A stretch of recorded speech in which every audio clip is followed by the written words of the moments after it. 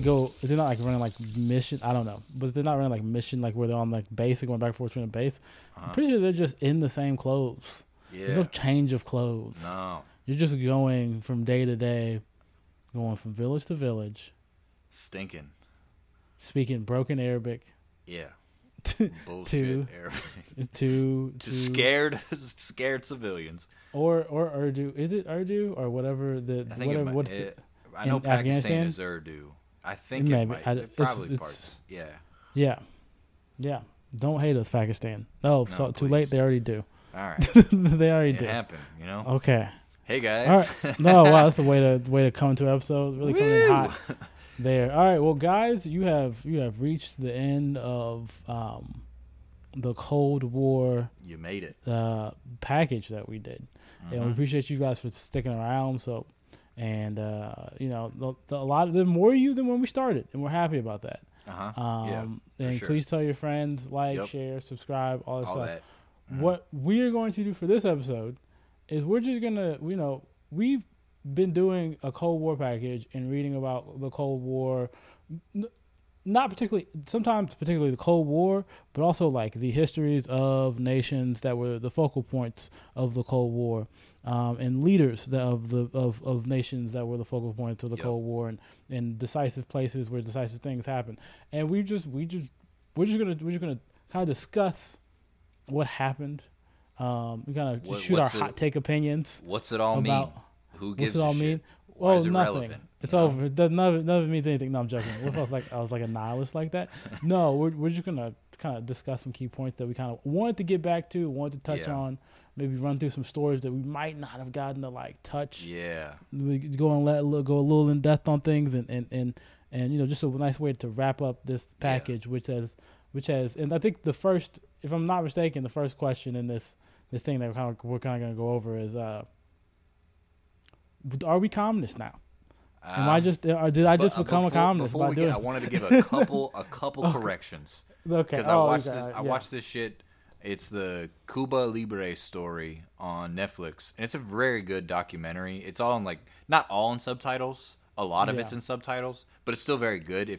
So it's just something you need to sit down and watch. And it was about Fidel Castro being released. In the episode, I said that waves of public protests and popular protests just exerted too much pressure on Batista to where he was forced to release Castro. According to the Cuba Libre story, his father-in-law was like a buddy of Batista, and his father-in-law was exerting pressure on him to release Fidel Castro. Yeah. It's just a really good documentary. Also, I mentioned in the Indonesia episode that the PKI had no presence in the Indonesian army. I was speaking more generally than I should have.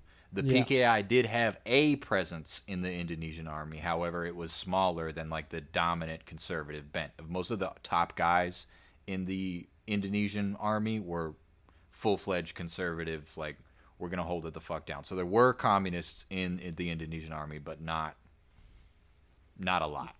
Henry's fallible. I'm not. I'm fallible. I make mistakes. I'm not. Man. I don't make mistakes. No, Josh I'm joking. is perfect. All right. I've made a lot of mistakes, and we both know it. It's fine. I try my best. That's all. The pinky up. Well, actually, but going back, are we communist? Are we communist? Oh, are you communist feeling now? Are you communist now? Don't. Henry's an Adam Smith cuck. No. That's what he is. I'm more of a not Keynes, man. Who's the guy? I don't know. I'm a FDR guy. I'm a New Dealer. That's what I like to think you're a of New Dealer. myself So as. I'm a New Dealer. All right. Commie associate. Yeah, man. I'll get behind the Green New Deal too. I'll go as far to I'll extend that olive branch. New Dealer, Green New Dealer, FDR is my guy. Although not entirely. We might cover him later and talk about what a shit he is. But what about you? What do you how do you feel? Am I communist now? Are you communist? Are you there? No. So I don't think I'm there yet. And we're only speaking in communism in terms of a general concept, which is very we widely don't even completely varies. understand. Which is I have not read all the kind of the ideological literature on this stuff. So but from look, I think I'm definitely a lot less not antagonistic, but I didn't know what communism was before, and now I've read some of these struggles. I'm like, oh, okay. Doesn't it's not scary. It's not a scary thing. Yeah, not that it was scary before. It was not as to be. Yeah, like it's portrayed. Yeah, some of the layers of like American capitalist like propaganda have been pulled back. Yeah, and I mean a lot of the policy things I think I would be for. I think people would they would on the right they were definitely like, oh, that you're a communist, and the only thing I gotta say to them is I'm gonna say what Michael Manley said, leader, one of the presidents or prime ministers of Jamaica in the 1970s. Look, if we were communists, we'd go by communists, and we would announce ourselves as communists on communist principles. We'd walk into like, it. I would tell you I was a communist. Yeah, I would. No, but I'm not. Yeah, not. Yeah, I'm not. I would definitely say, yeah, I'm definitely more left than I probably. Probably want to say with the environment with all this is going on and shit. I guess. What I think is that you don't need to be a full tilt communist to recognize all the fucked up shit that capitalism can entail, or all of the abuses of capitalism, especially foreign abuses of capitalism, to where you don't need to go full tilt communist in order to recognize that those are wrong. Like, if I'm a proponent of regulation. I'm just all about let's rein the shit in. And then we can kind of get, walk the line. Just, more of a reformist than a revolutionary is what I want to get out there. That's Ho Chi Minh had a quote when he was talking about when the early days of like the resistance against the French Empire, French colonialism, when they were like discussing, are we reformists or are we revolutionaries? And in a Confucius sense, a reformist is somebody who corrects a current situation. A revolutionary is somebody who comes in and takes away, replaces the current situation. So I mean, look, I'm a reformist now, but it keeps getting wilder. I'm gonna become a revolutionary, and then I'm gonna go to Jinganshan Mountains. You know what I mean? You going to China? I'm going to Jinganshan Mountains. I'm gonna off the land, become a bandit. You can't disclose where you would go in the States, because then the Jinganshan Mountains is just a term that I'm using, a metaphor for. Cool. You start allying with bandits. You know what I mean? Yep. Yeah, you start raising up the ranks. We're gonna cell phones. No cell phones. You can't get tracked down. Like, you got to renounce the shit, and you gotta live off the land. Who knows where? I think it's definitely. I'm definitely more in tune with the understanding of what was going on in these societies. Yeah, and why we wanted to paint them with such a black brush, I guess. And here's the thing. I think when we, because when you like dive into like the Mao and like the Maoist sensibilities of what happened with China, just it's people call them communists, and they're not even really communist anymore. They're like, now they're just a technocracy. Yeah, it's just them, like, it's like they just put people in roles that they're like technically savvy at. I think, from my understanding, there's like they do vote I am not sure about this. Their government, I'm pretty sure they like either do vote, but it's like very, like, it's only one party, or it's like there are other parties, but it's like, like it's like one of those where it's just like, I don't know if you guys are kind of doing the thing that you said you were kind of do. Yeah. They kind of became a technocracy with a, I would say, oligarchic bent. Yeah, I was about to say that's like the only place you hear about where that is still actually communist of its. They've at least got the hybrid model of it's like, we're part communist, part capitalist. We're kind of making it work, and their economy is fucking exploding right now, and it can't help but wonder why. They're not communists though. They're like, they stopped like really, like I think they're communist in a certain sense, but it's more of like it's state. What I think in the Lumumba book, people keep the guy called it state capitalism, where the state was basically running itself as a capitalist organization. Yeah. But it's communist, it's socialist within that still has some socialist principles, but it's like the state is pushing everything and like kind of, but with as like sub businesses and like Oversight. no, it's I don't have enough ideas of what actually the China's so vast is and what communism looks like. Like I know some countries are more socialist than others, but I don't know what socialism because entirely entails. I don't know if they're the same thing or if we've just been taught that they are the same thing. Like no, what they're doing is they okay. So they're just putting. I think more of it's more just like ideologies that they throw out there, and they're like, oh, these are like magnet poles or magnets or poles or opposite poles of the spectrum or different like ideologies. I think most countries, like a lot of countries, practice very socialist things. Yeah. Like, and it just depends on what you're talking about in terms of what is socialism and who's getting it. Because apparently, socialism for the rich is like, that's nothing. Like I mean, like that's all. That's capitalism. No, that's not capitalism. Capitalism, they would live and die on their own devices with no help, like full tilt, like laissez-faire, free market shit. You wouldn't, you know what I mean? But that's we don't have that. We have in this country. I think we have more of like a little bit of a socialism for the business class. Socialism, if you can afford it, almost. Yeah. Ironically enough, a socialism you have to pay your way into. Yeah, and you know what I mean. Socialism is a high barrier to entry. A big bar to fucking vault over. So I think one thing we wanted to touch back on also was the transition from like the Cold War to the current state of like basically a lot of neo-colonial type societies. Yeah. Because what does that even mean? Because the U.S. I mean, I would say what happened. The U.S.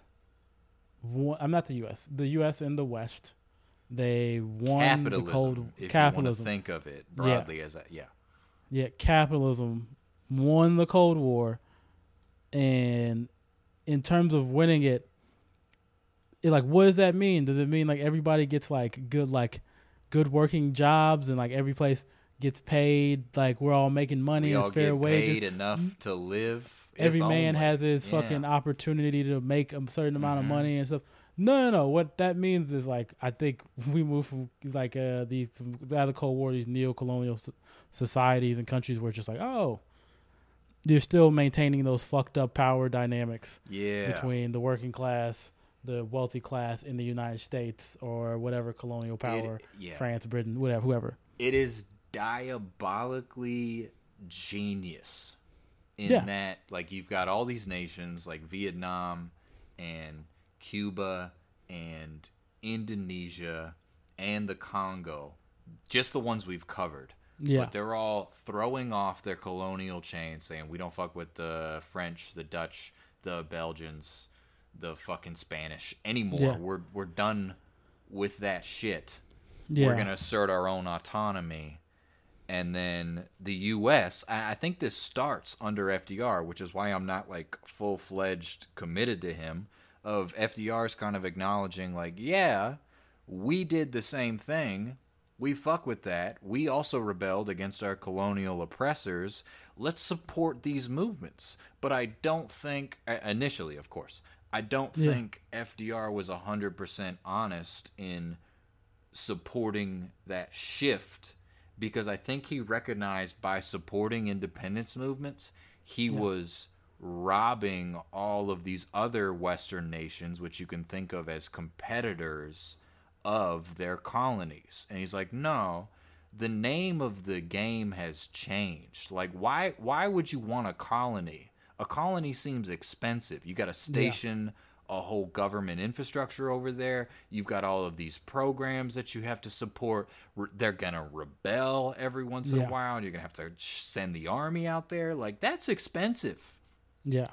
If we just get the right guy in power, we can make him sign all of these economic agreements that basically give us all of the benefits of colonialism without any of the pitfalls associated with maintenance. You know what I mean?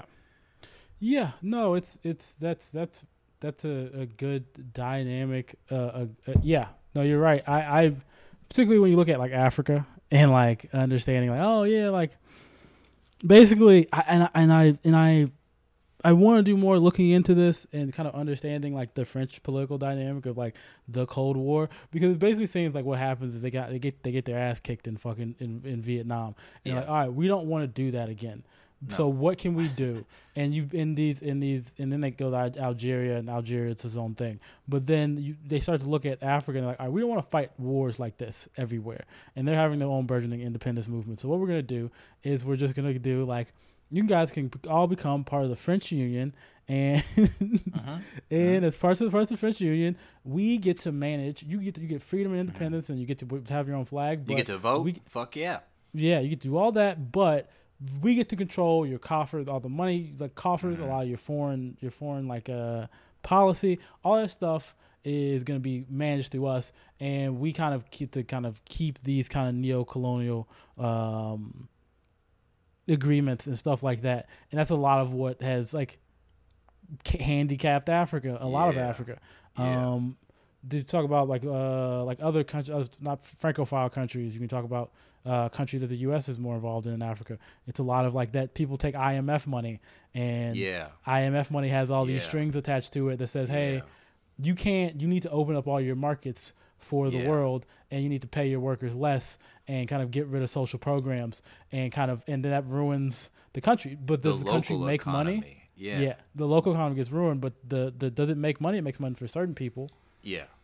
And it's kind of getting these people in these debt agreements that they're never really going to get out of, and they're never going to pay off. What's interesting to me is that those don't even happen, or those happen on an international scale, but they also happen on an interpersonal scale of everybody's just trying to get somebody else into some debt agreement. Like, I just think about student loans, and it's the same thing with like a underdeveloped nation, aka a dumb 18-year-old takes out a massive development loan, aka a student loan, and they take this loan out with the understanding that they're going to further the nation or themselves without keeping in mind all of the money that they will owe. And it's a way to keep somebody, a nation or an individual, permanently impoverished and permanently working off a debt that they cannot repay because they don't have the means to do so. Like,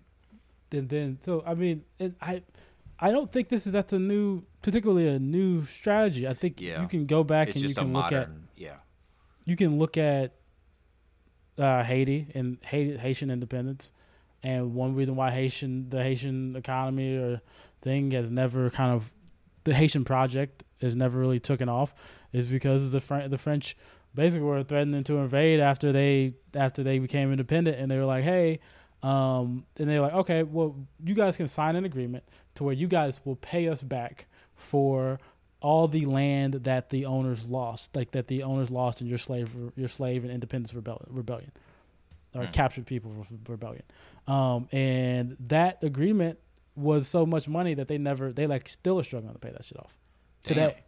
Like, so like, wow.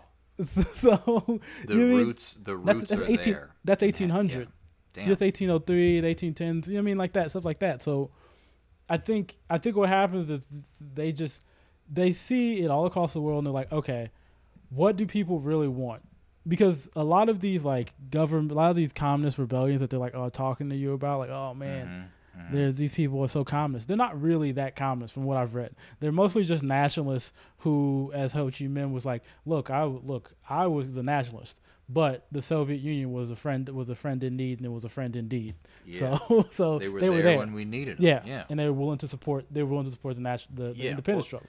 So let's just cut it off. Yeah. And let's just cut it off, and let's fucking just, you guys can be independent. You can have all that stuff. Mm-hmm. But we're still going to maintain what we really want. Yeah, we're still going to have control over what matters. And I guess the thing with all that is that you need a willing participant. Like, if you've been listening to the whole series, you need a Suharto. Yeah. Where you look at communism broadly, and just taking Indonesia as an example, Sukarno, he wants high tariffs. He wants to protect the country. He's like, our resources are our own. We want autonomy.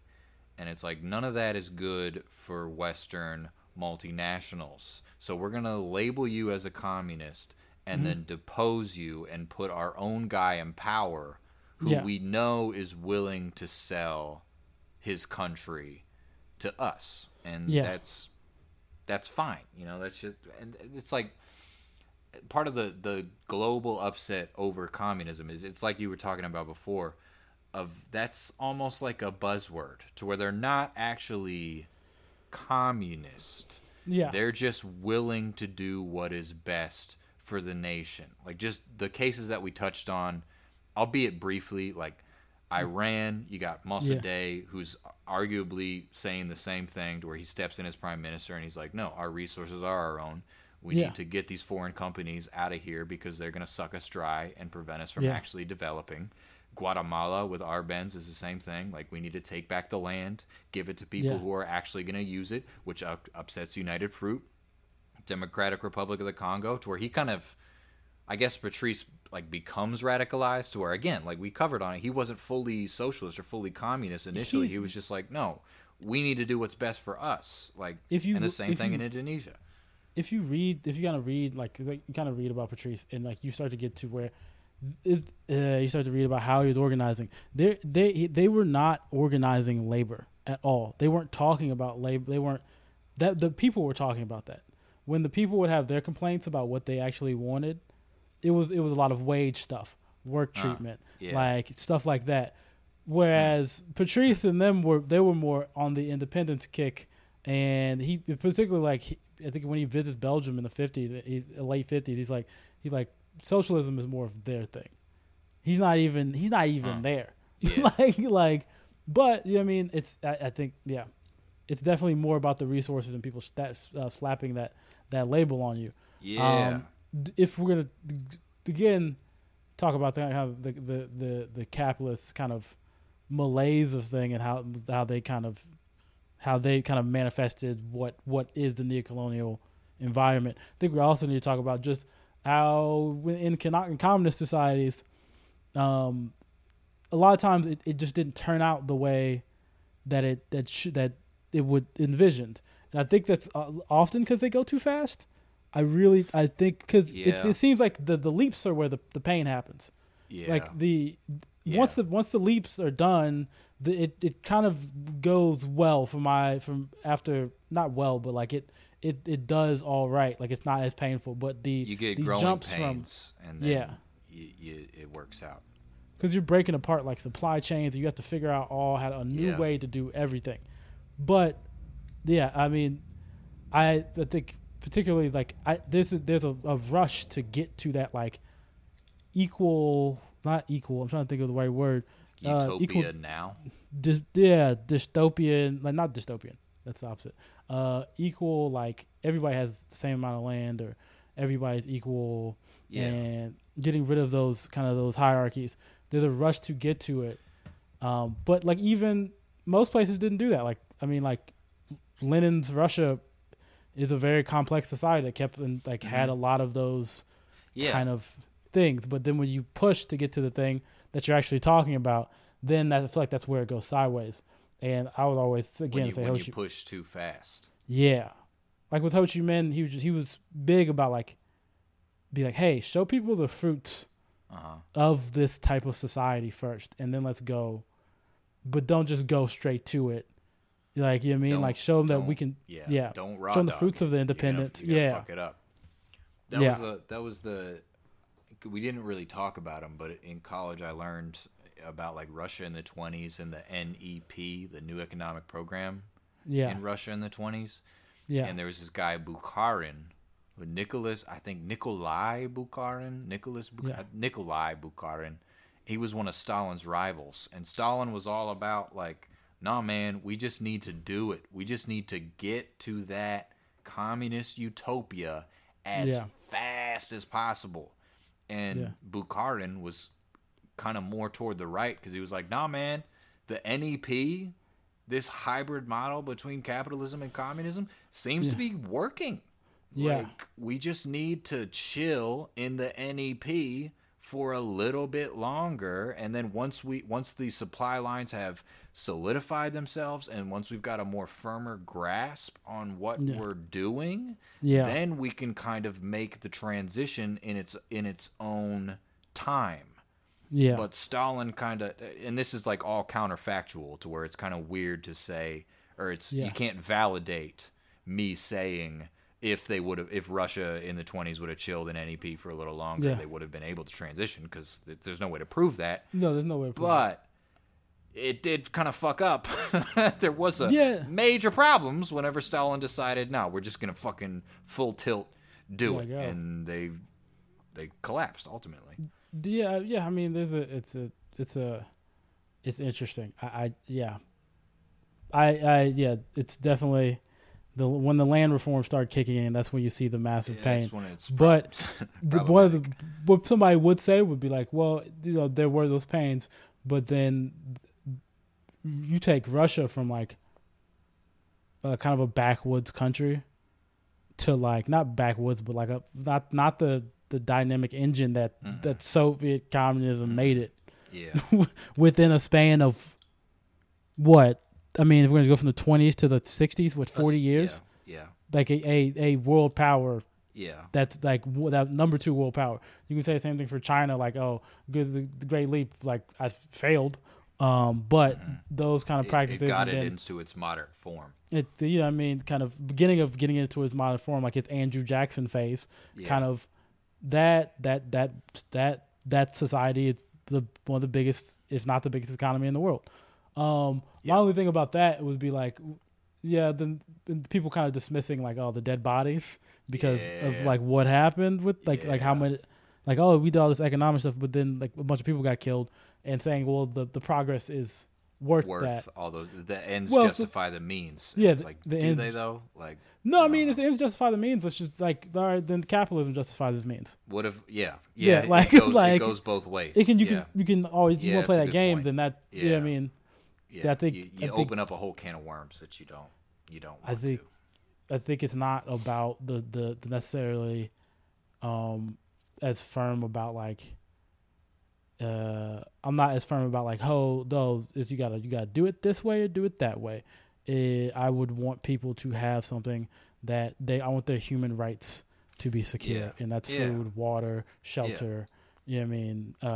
Healthcare, college, and education for me. Those like, and there's a couple more, but like those things need to be secure. And if we can like do that through a communist method, all right, well, if we can do that through like a leftist method, whatever, like communist method, socialist method, whatever. Without millions of dead people. Without millions of dead people. Like, sure, I don't want to show them the fruits. Do it. Yeah. For real. Go ahead. Okay. Go ahead. No, go ahead. Another thing that we kind of saw case by case is just how the U.S. operates, like our modus operandi. Yeah. And if we're trying to depose somebody that we've labeled as a communist, which is more or less a buzzword when you actually look at it. It's not until in some cases it's not until they are either called a communist or they have attempts on their life because they're supposedly a communist that they begin to enact, and they're like, okay, you know what? Maybe I fucking am. Yeah. But like, how did we operate in the third world during the Cold War? Like, what is our step-by-step plan to overthrow people we label as enemies of capitalism? Yeah. The way you do that is you send a bad comedian down there. Larry the Cable Guy? Yeah, you send Larry the Cable Guy down there, and he gets everything right wing pumped up. And then people they just watch Fox News all day, and then that's how it happens. They just soak it all into the fucking nooks and crannies of their brain, get drunk, lay in front of the television, and listen to these guys speak. Yeah, and they become radicalized. Yeah, I mean, like, look, that's how it happens. So I think we talked about it before. Like, the way it kind of happens is media operations from the right the CIA MO is that they use media operations from the right. Yeah. They demonize the left, like overstate it's like the threat. Say this is the biggest threat to your livelihood, your survival, and then there's an exciting incident that causes protest, and the protest gives the pretext for like the military to come in and rise up and either take power or back right wing politicians. And it's, I mean, it's infallible. Yeah. Thus far, like it worked in Indonesia, it worked in Chile, because it you worked don't know in Brazil, and like naturally, if you're the U.S. and you're trying to fight communism, which is associated with the left, there's a natural alliance that like, okay, they're on the left, we need to align ourselves with the right, and so there's a natural marriage between the two, and then you get in their newspapers, you start like you said, puffing up that threat. Yeah. Of like, oh, well, the socialists are coming for your guns, or the socialists are coming for their kids. No, you don't know when this happens. You don't fucking know, and you're just jerking off, right?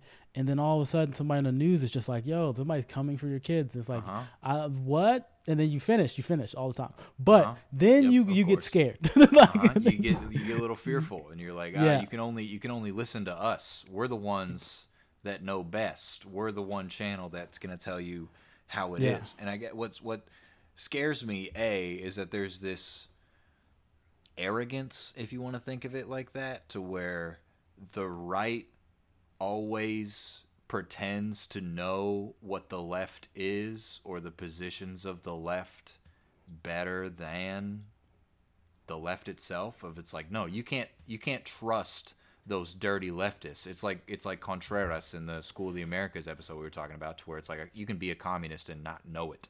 It's like you have to trust us to tell you who the communists are, and it's like, well, why wouldn't I get it from them? And was that RB Song? No, it was Contreras. Yeah. Okay.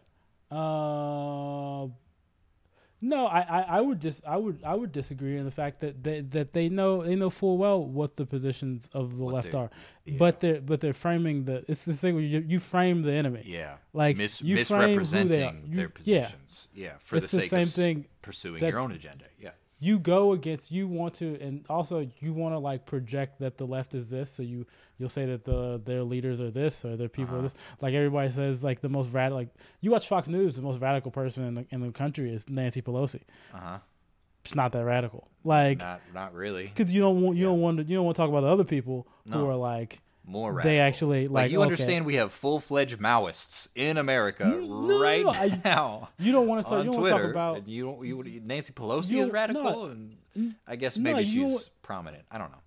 I would say you want to talk about like a AOC or like a Bernie as like the actual left, because then they're gonna start. Once people start to like be like, you start talking about what they actually want and like their actual things and talk about their actual policies and how these are bad. People are gonna go, wait, but those things might help me. You're gonna frame the left as somebody that's kind of like a weird, like kind of like, oh, that person doesn't do a lot to help me and has this and this and this and this.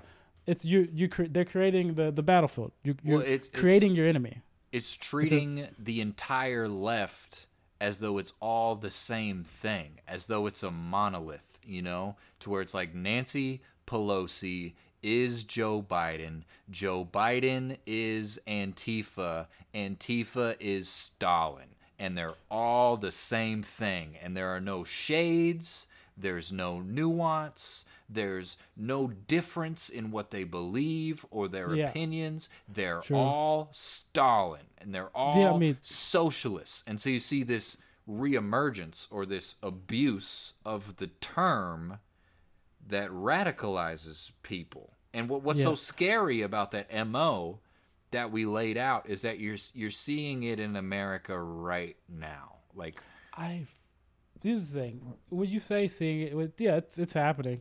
But I would say it's been happening. I think it's something you could look at since the 80s. It's been happening. It's just now it's at a zenith point. Yeah. And it's at an incredibly high point. But then it's and that has a lot to do. That is a subject that we don't have time to cover, because if you go all the way down that rabbit hole, we have to talk about cable communications acts from the 1980s. Because that's a lot of it. It's just like, now you have cable news that can constantly be on like what's the broadcasting corporate, like the more like FCC. rules about FCC, the rules about how much time you have to give to opposing thoughts about issues, and like that was a rule. You had to give equal time to like equal, but that's too much, and we don't have time for that. No. Like, I guess to round it out is we've talked a lot about the fucked up shit that the U.S. has done during the Cold War. We've sponsored coups. Yeah. We've co-signed concentration camps. Yeah. We've kept millions, if not billions, of people in poverty by extracting all of the resources that a nation was supposed to have, but they went ahead and signed a development contract that said that we get all that, or a joint mining venture that says that we get all those resources because we're the only ones who can process them. We've engaged in biological warfare. Like, is the U.S. an evil empire? But you gonna go first on that? You want me to go first? You can go ahead. Okay. In that, like in that you can. If you look at all that, then no, it's you these. Yeah, I mean, it's a lot of predatory agreements, a lot of predatory stuff going on as far as like exploiting working peoples across the world. Yeah. And here, you know what I mean? Yeah. So like, and it's in, you know, the people kind of talk about, oh, we're bringing democracy, or we're bringing like a better way of life. Yeah. And I would just go back to the Lumumba in the Congo. The reason we say we're bringing good things, but you go out to like the Congo, the King Leopold, when he came, he said, oh, he was like, we're taking over the Congo so we can stop slavery. That's the you know what I mean? Yeah. But then institute something else that's equally, if not more, predatory. Yeah. So just because we're saying, oh, we want to bring like freedom and all this stuff, it doesn't mean we're also bringing something equally as bad. They're all fucking like, buzzwords of these ideas of you look at them in a group of freedom, democracy, and communism. Is they're actually much more complex than they're portrayed by whoever's spinning them or spouting them. Or if you look at if we're America, and according to Woodrow Wilson, we've got to like export democracy, and that's our number one export is democracy, and we're overthrowing these people because they just don't believe in democracy, and they're communist, and they're oppressing freedom or whatever. Just look at Chile. Allende was elected democratically. Yeah. And we decided to overthrow a democratically elected leader because he wasn't democratic enough. That's insane. No, I mean, they're just buzzwords that are used to play on people's emotions, like, oh yeah, this does make sense, when it's like, no, it all sounds good, but if you look at it under its face, it's bad. No, it's I would say you go back to the School of America episode, and you kind of look at like when they're training them, and they're like, oh, okay, we can't use these here, but you can use those outside the country. Yeah. Outside the country, there's only a certain amount of like freedom in the world that I think America cares about. We care about freedom here. Maybe in Western countries a little bit, but outside other places we don't care, and just the record shows that we don't care what they really want. No. We just don't. We're willing to back things and put people in power who don't care, and like the byline of being like, any like a U.S. backed dictator is better than a non-U.S. aligned, a democratically elected nationalist who won't support our neo-colonial agenda. Because then that's better for democracy. Like that flows back, I think, because it's just. Then we're gonna have to to fully understand how business and government work and like all this type of stuff, and like especially in America, if you're a politician, you're like, hey, maybe we shouldn't invade that country, and it's like, well, I'm the dude backing you, and I have an oil company, and you're fucking. We need to invade that country so I can like keep my profits the same way, and I'm supporting your campaign. You're probably gonna back that invasion. Yeah, and if you want to be reelected, you're gonna invade that country. Yeah, if you want to get knocked down in the primary by some fucking perfect candidate that just pops out of nowhere. No, yeah, it's crowdfunded their whole campaign like some bum. Yeah, no, I mean not even crowd. They'll just come in like I know, especially on the Republican side, the Democratic side too. Just people will come in like out of nowhere and just like, oh, they're backed by pharma, and they want to get you out of there because you opposed some like coup in some weird country, and not weird country, a country for what's right, and it's like no, that's how you lose elections in America, standing up for what's right. So what do you? So just kind of getting to the end of this and kind of like what's the answer to like making the U.S. not an evil empire? I just think I jump back to this. It's like where I'm at with my political thought is currently, I think the government's sole job, small government, right? Not in your business, not in the business of any one person. I think their job should be to ensure a equal playing field for all America. That way we've like revived the middle class, because you don't get the American dream without the middle class, because without the middle class you have no class mobility to where they're really the facilitators between the lower class and the upper class. Like it's obvious, you know. I think the government's sole job should be to regulate corporations and make sure multinationals aren't doing this shit. And just like aren't doing this to our own citizens, and just ensuring a livable wage and providing good benefits and making sure that the price of any one good isn't too high simply because the company can pay that much. Like you look at the pharmaceutical industry in general, and just like they can afford, or they can get away with charging an exorbitant price for a drug because somebody needs that to live.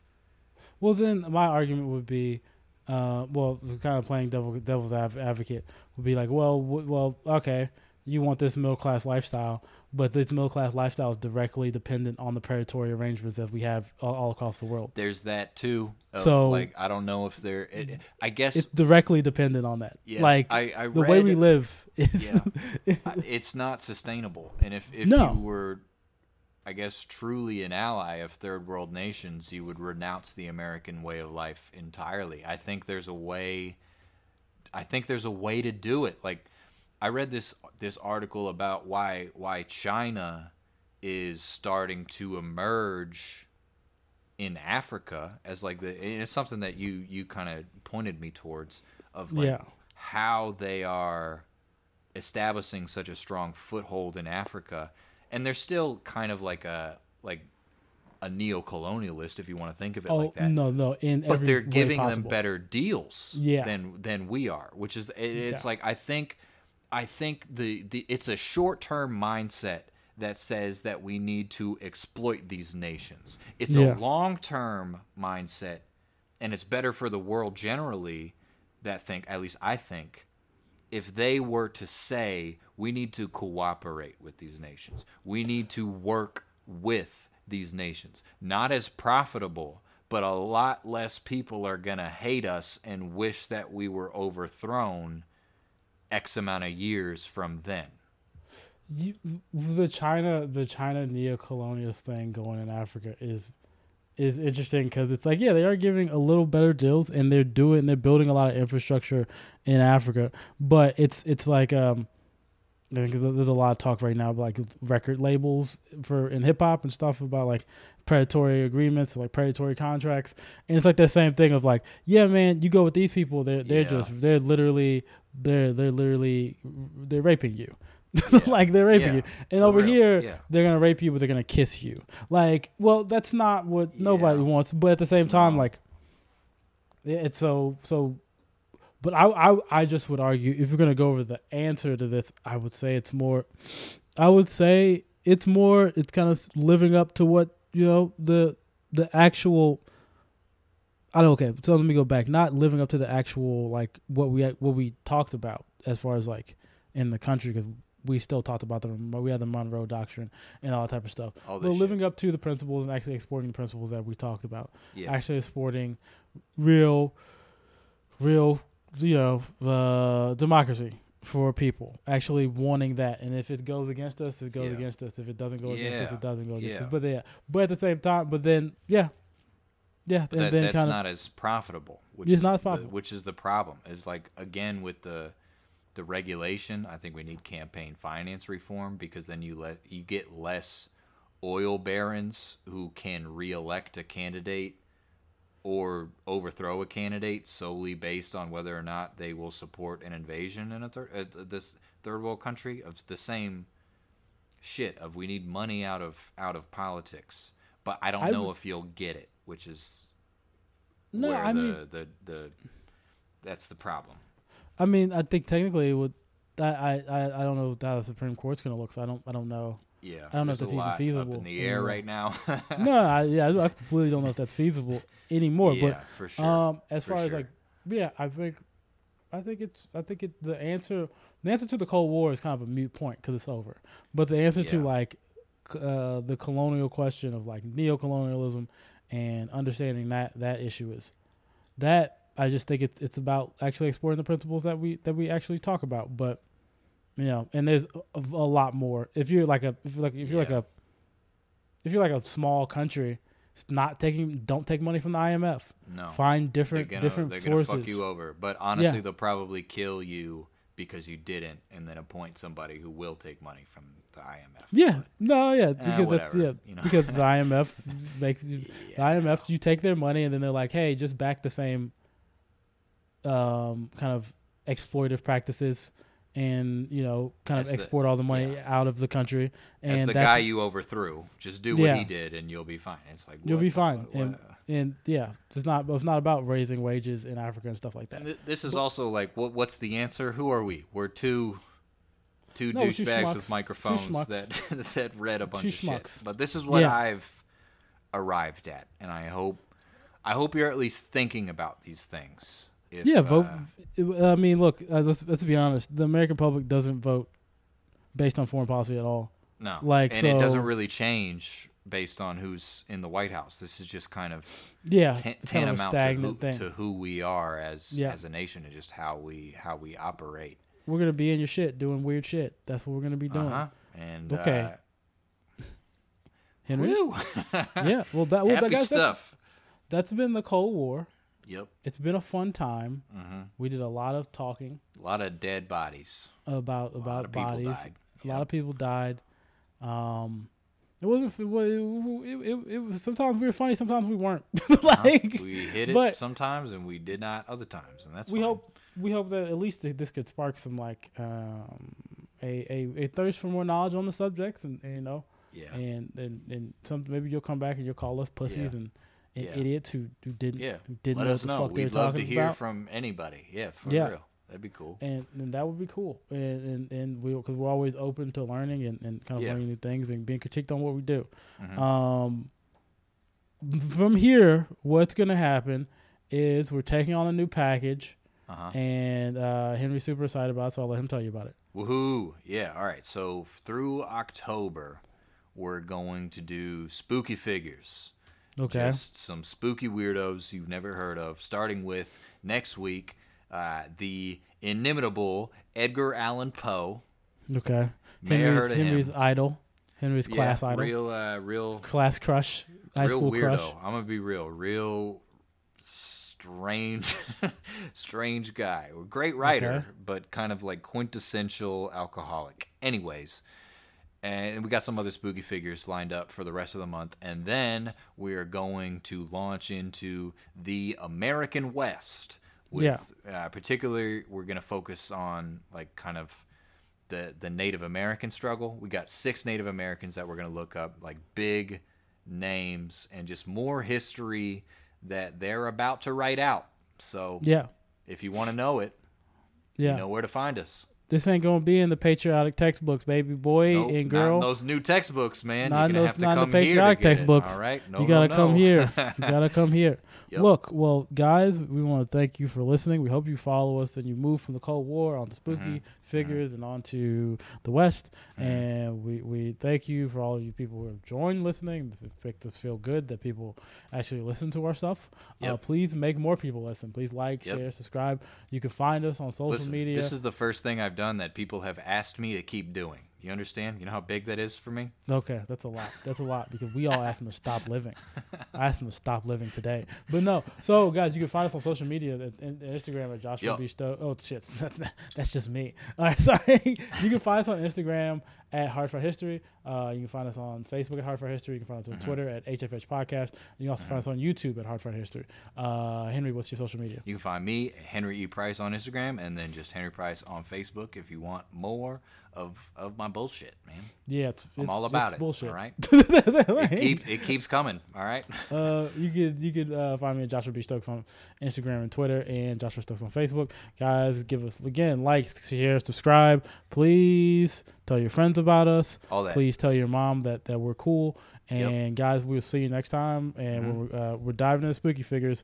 Edgar Allan Poe. Thank you guys. Love you. Bye. Spirit fingers. I'm spirit fingering right now. Yeah. You can't hear them. I wish you could hear the spirit. No, that's the spirit. They can hear the spirit. Maybe if you did it hard enough. Bye, guys. Rub your fingers close enough together. No, we're done. We're leaving. We're stopping. All right.